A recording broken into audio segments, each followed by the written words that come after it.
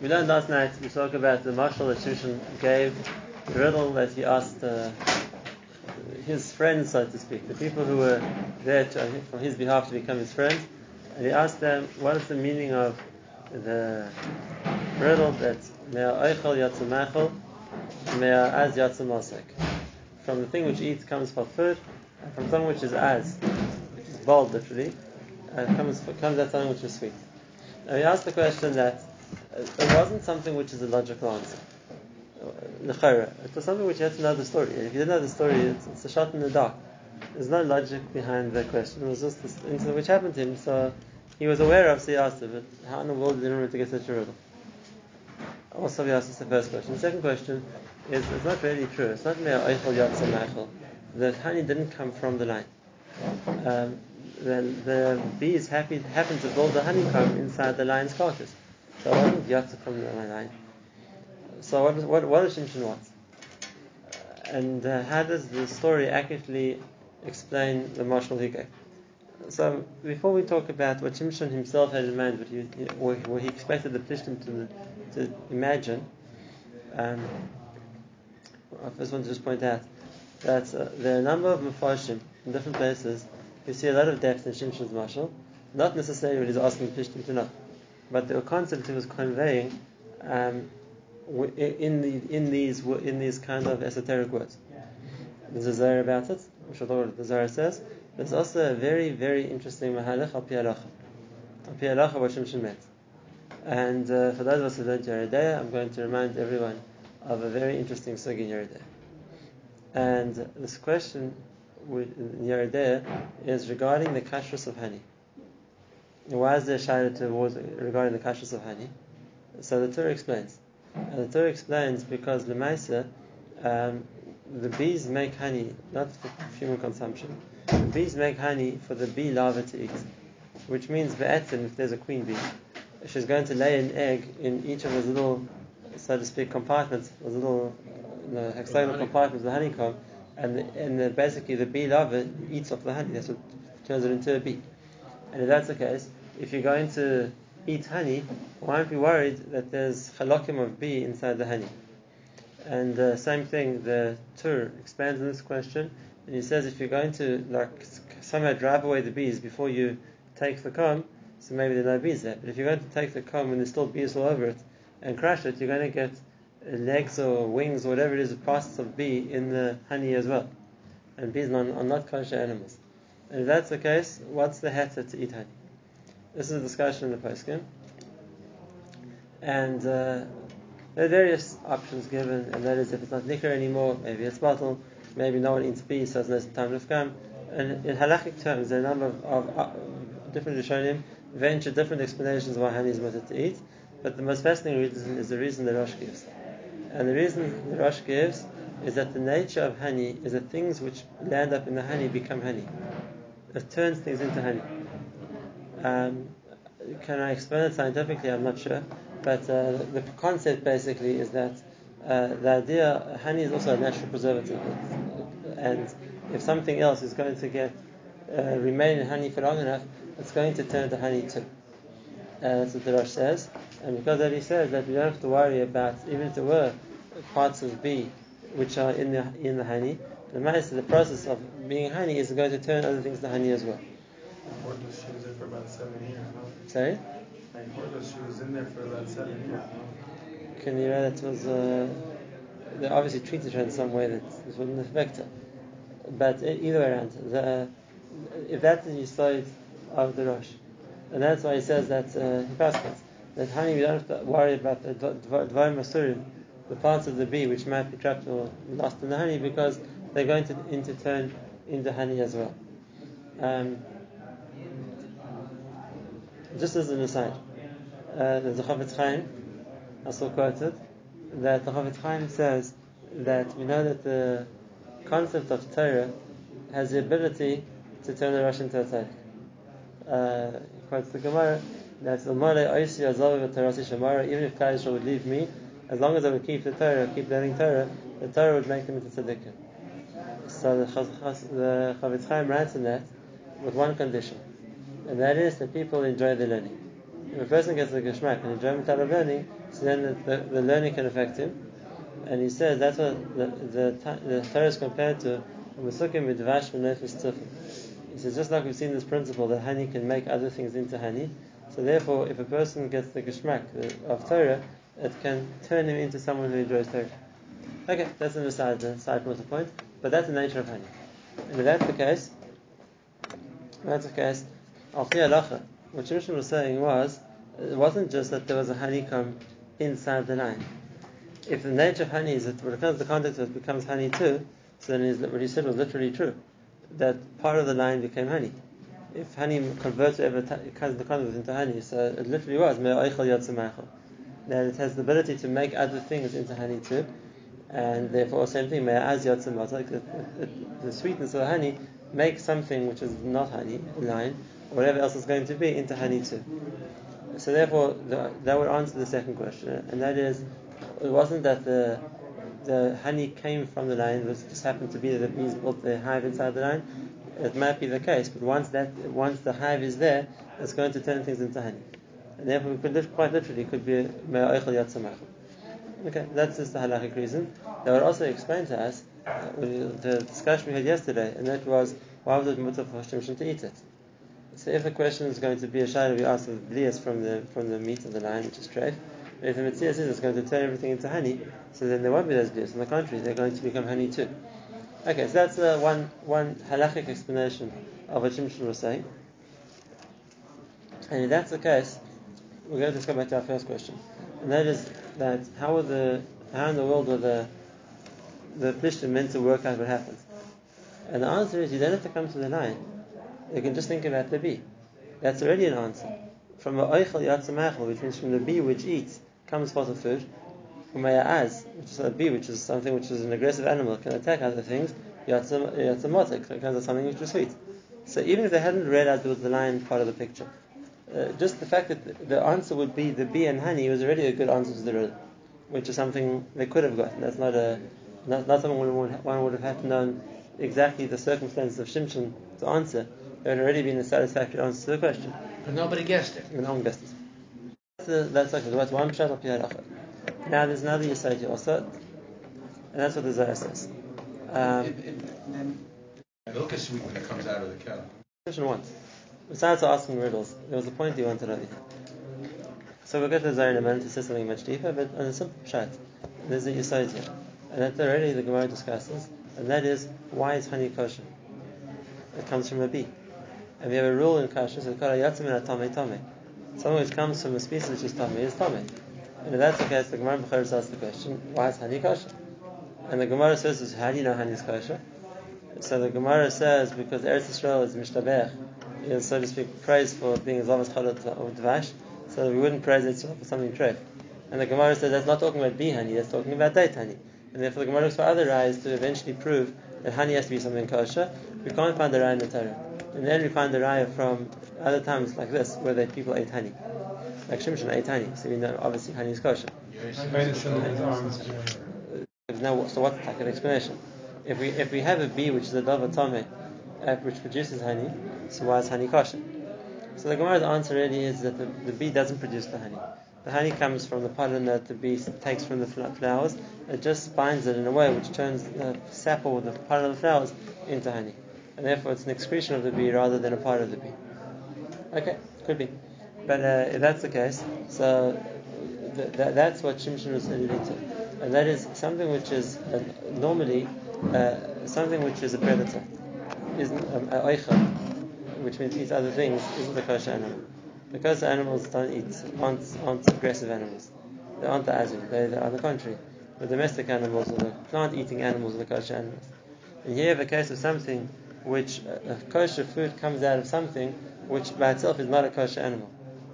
By itself is not a kosher animal. So how can it be that from something which is characterized as a non-kosher animal, something kosher comes out of? And again, it wasn't just the riddle of what's the case of a byproduct of a non-kosher animal which is kosher. No, he meant to think honey, but he meant something else. And that is that what's the mitzvah, why it is like that? So they bring the Chazal. Chazal say, Mi yitain Torah mitame, halay echad. And that is, right, and if Chazal mention this, How can Hashem create something tar from something tamei? And one of the examples which Rabbi Levi meant in Artik Parsha, even though the few other examples too, is the paradum. Something which in itself is tamei can create tara. And it must be that there's a Kodesh Baruch Hu, there's a certain hanhaga in the world which even though something is tamei, it can still produce something tar. You can still produce something tar, and the same thing we find by the para, which is taradum, which is tamei, can make something tar. And it says that Avraham came from Terach. Terach was a bit of a Razari, he was tamei, and he managed to have a son like Avraham who was a tar. So you see that something tar can come from something tamei, or in other words, something which is good, which is masik, something which can come from something which is as. How does such a thing happen? And the Gemish's answer is, Halay Echad. Only HaKadosh Baruch Hu can make such a thing happen.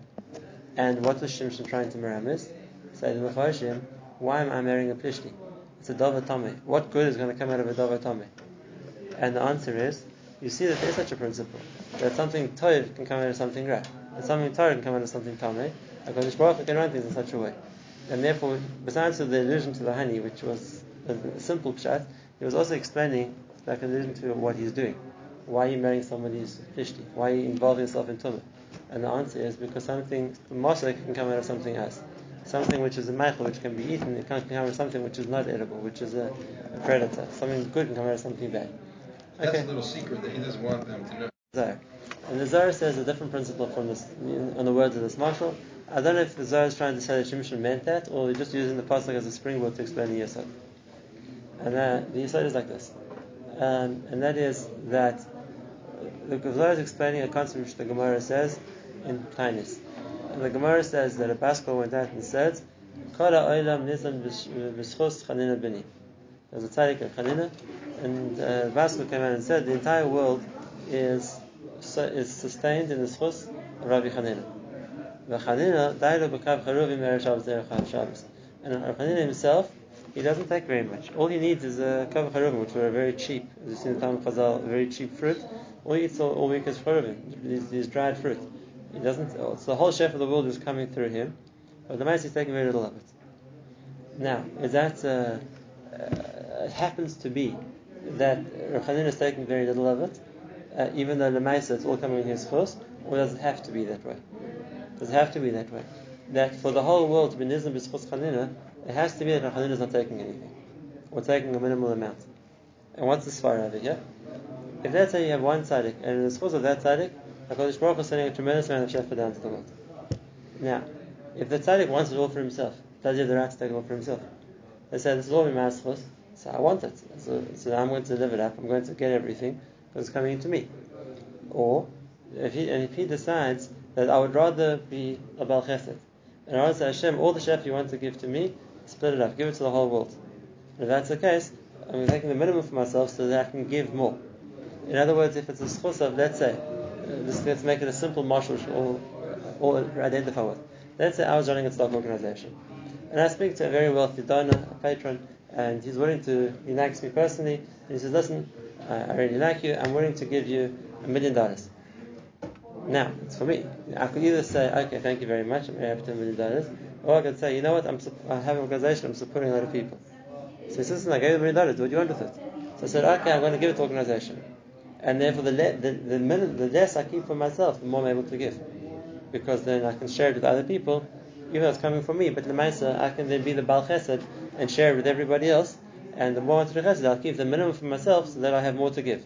Why is Hashem giving it to them? Now, if that's the case, is that the same way it works? Is that the same way it works for the tzaddik? And that is that he's the one who deserves it. He deserves it, yes. There's such a concept. The one tzaddik, he deserves. The world's being kept going because of him. The world's being kept going because of him, because in his chus, Hashem's being kind of bria, and the Gemara says this, that if there's one person, the tzaddik kala olam kula kedai ula. It's kedai to keep the whole world going for him. So if you have that one tzaddik, the tzaddik that in his chus, the world's being kept alive. And now therefore, Hashem is going to say to him, listen, I'm keeping the whole thing going for you. So all the shefa is coming to you. Now what's the tzaddik going to do? He could say, okay, if it's for me, it's mine, I want to keep it. Or he could say, I'm going to be a Baal Chesed. And if I understand that this is Hashem's keeping the world going in my schus, then all that shefa which is coming through me, I'm going to dish out to everybody else. I'll keep the minimum for myself that I need, so that I'm able to give as much as possible. And that was the Yisod of Rav Chanina. Rav Chanina was somebody that the world was mekayim in his chus. Gemara says, it means what it says. That the whole world is being supported because of Chanina, and because of that, Rav Chanina kept only a karban for himself. He lived in abject poverty, like the Gemara tells us. Chanina lived in abject poverty. He didn't have food for Shabbos. His wife was so embarrassed.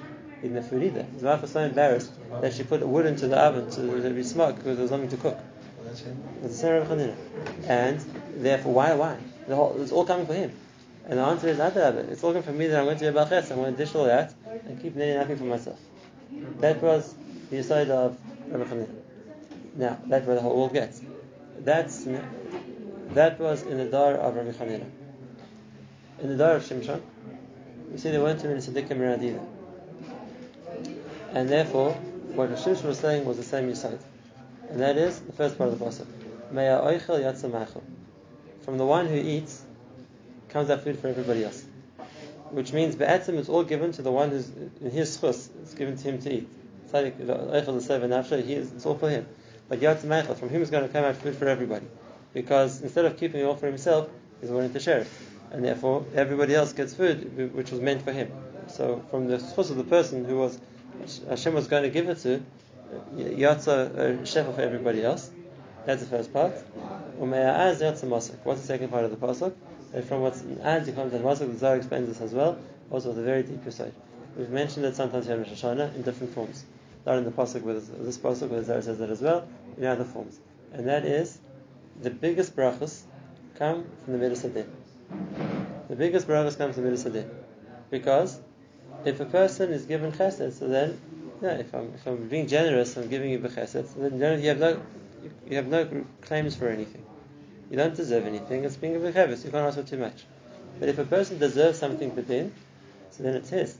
And if that's the case, he has a taina. It's coming to me. And therefore, if a person's zeiche b'din, he can get much more than without the din. We find, for example, we find that the brachas of Yitzchak Avinu, which he gave Yaakov, not Esav. So the Zohar says Yitzchak Avinu is always the Midas Hadin. And you see that when someone is zeicha to get the brachas from the Midas Hadin, he gets the biggest brachas. Because if a person is zeicha b'din, that means that now they deserve. And if they deserve, then remember, they're entitled to much more. Says the Zohar, that's the yesod of me'az yatsa masuk. Something which is strong, as is the Midas Hadin, but the going into din isn't only a one-way street. And this is always say for Rosh Hashanah. When a person is going to the din, it's not just I'm being judged if I'm going to be punished or not. And therefore there's only a negative outcome. I might get punished. It's not the way. The din goes both ways. In other words, I might be zeicha b'din. And if I'm zeicha b'din, I'm going to get much more bracha. And therefore, Mimela, there's both options are open in Rosh Hashanah. If a person is not zeicha b'din, he can get punished. If a person is zeicha b'din, then he can get much more. Which means we're not really trying to avoid it in a Rosh Hashanah. We want to be zeicha b'din, because that way we're going to get, and we need to get the things we want, to achieve. And then Adarabah, the fact that we omid b'din and we show Hashem we deserve it, that's a reason to get it. Much more than if it's Hashem, give us a chesed and give us just a chesed. The concept of din has within it the ability to give much more also, and we all know that if a person goes to a court case, there's two sides. He might lose, but he might win. And if he's going to alpid, if it's the psak din, the verdict is that you the victor of the case, you're going to get a lot. There's two sides to it. And therefore, when a person's only b'din, it's not just that a person can lose b'din. There's a chedek that a person can gain b'din too. I heard again, Hashem Chassid Levenstein, that Yiras Shamayim has two sides to it. There's the one side we talk about that if a person does something wrong, he's going to get punished. But on the other hand, Yiras Shamayim is there's a possibility I'll get rewarded too. Maybe if I'm Oimid B'din, then I'll get much more. It's saying that's the pasuk, Roitza Hashem es Yireyov, Esam Yachadim Lachasta. That the concept of Yireyov is Hashem wants Yireyov also because those Yireyov want to get from him, not just because they're scared they're going to get punished. More than the Yachadim Lachasta, people are only expecting Chesed. But Yireyov, the people who are scared that they're going to be Oimid B'din and am I going to be Zeichet to deserve something, that's Hashem's right. That's a higher level. Okay, if that's a point. So then that says that's what it means there. Az yotza mosek. From something which as is strong, which is the Midas Hadin, can come out mosek, can come out something which is much better, a much bigger source of bracha. And if that's the case, Shimshon is being meramis to two things. The first one is that And that is in a dar like his, when he was the only tzaddik. And if that's the case, then just like he was the one who b'schusay Klal Yisrael was going to get saved, as we said lots of times, as an individual. So Klal Yisrael are all going to benefit from Shimshon's tzidkus, because they're all going to get saved in the schus of one man. At the same side. From one person it comes out of Meichel to everybody. From one person's chusim, everyone gets fed. That's the first part when he said, and that is, how is he going to get such bracha? Whether it's Ruach HaKodesh, whatever Shafi he had, because he's Omer B'din. If a person's Zeicher B'din, then you can get much more bracha. Now again, I don't think for a second Shimshon thought the Plishtim were going to understand this. But the Zohar sees this in the words of the Marshal also. There's a much deeper concept that was being conveyed over here. Okay, so what did some of we saw tonight? We saw three different things. First, in a simple track, Shimshon they didn't have to think about the lion, which they probably would never have thought about, because that was just a story which happened. They could have thought about the bee. Thinking about the bee would have already answered the question. That's already a case of something which is from Min Eichel Yatzam Eichel, Min Az Yatzam Asik. The fact that there was also the lion in the question is the riddle was just stage 2. But Lemaisa, there was they could have already gotten to the right track, let's say, even without the lion. Now, what Shimshon himself had in mind, we said the Marshal, so we saw two levels. Firstly, halachically, we see a musag bahani, that that honey makes things honey, and therefore we see also as a concept of something which starts off as a davar tameh can be made into a davar tar, and therefore what he is doing, with being involved with the plishtim, can become something tar. And then we saw a second pshat, the omek we said in the Zohar, and that is that Shimshon is talking about the way that one tzaddik can save the world. The way that one tzaddik with schusay can be the source for everyone else's shefa, or protection, and also the fact that the one tzaddik is Omer B'din, so he's going to bring down a much more tova to everybody else. Okay, so that's all more. That's a greater depth in the word Shimshon said. But now coming back to the story, so he gives them this cheda, and then like we said, he promised them each a set of clothing if they get it right. And we saw for 3 days, the pasuk says, for 3 days they couldn't think of an answer to the riddle. Now, which 3 days are we talking about? So the those who Mepharshim explain is talking about the first 3 days of the Shir Brachos. The those who Mepharshim explain is talking about the last 3 days. Whichever, obviously we have to explain. If it's the last 3 days, then they're running out of time after that. That's what I had to try to feel the Shimshon's wife to get an answer for them. If it's the first 3 days, then what happened after the first 3 days until the 7th day? Because you see on the last day, Vahiva Yom Shvi came on the 7th day. Vayom Ruleish Shimshon, they said to Shimshon's wife, Hati es Ishech, seduce your husband, the Yagid Lonas Achida, and you should tell us the answer to the riddle. So they waited for the last day for that to happen. And we're going to ask the question, why?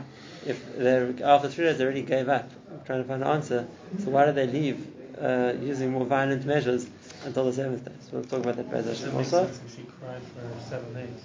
So we'll see. Why was she crying? Well, they only tried the last 3 days. So we have to see. Otherwise we're going to burn you and your father's house with fire. The reason you brought here to be Ki'ilu Shimshon's friends is because you want to take our clothing away. It's hooray, we're going to take revenge. You brought us here to celebrate with Shimshon. We're about to lose our shirts. So if you don't get us an answer that that you're going to prepare for this gamble, so we're going to burn you in your father's house with fire. Now, the question is, and we're going to talk about this next time, Be'ez Hashem. Again, we'll leave it as a question to think about in the meantime. And that is, did Shimshon want this to happen? Was this part of the plan? Was this part of the plan, or no? It took a turn that Shimshon didn't expect. So we're going to see what happens next. Is if this was he understood this was going to where it was going to go to, or this was something which he didn't expect, and because he managed to use it. Okay, I'll talk about next time what exactly Shimshon had in mind with the Chida and why they got to the stage where they threatened her that they're going to burn her in fire if they're not telling them the riddle. And we'll see next time what happened next, how the story played out.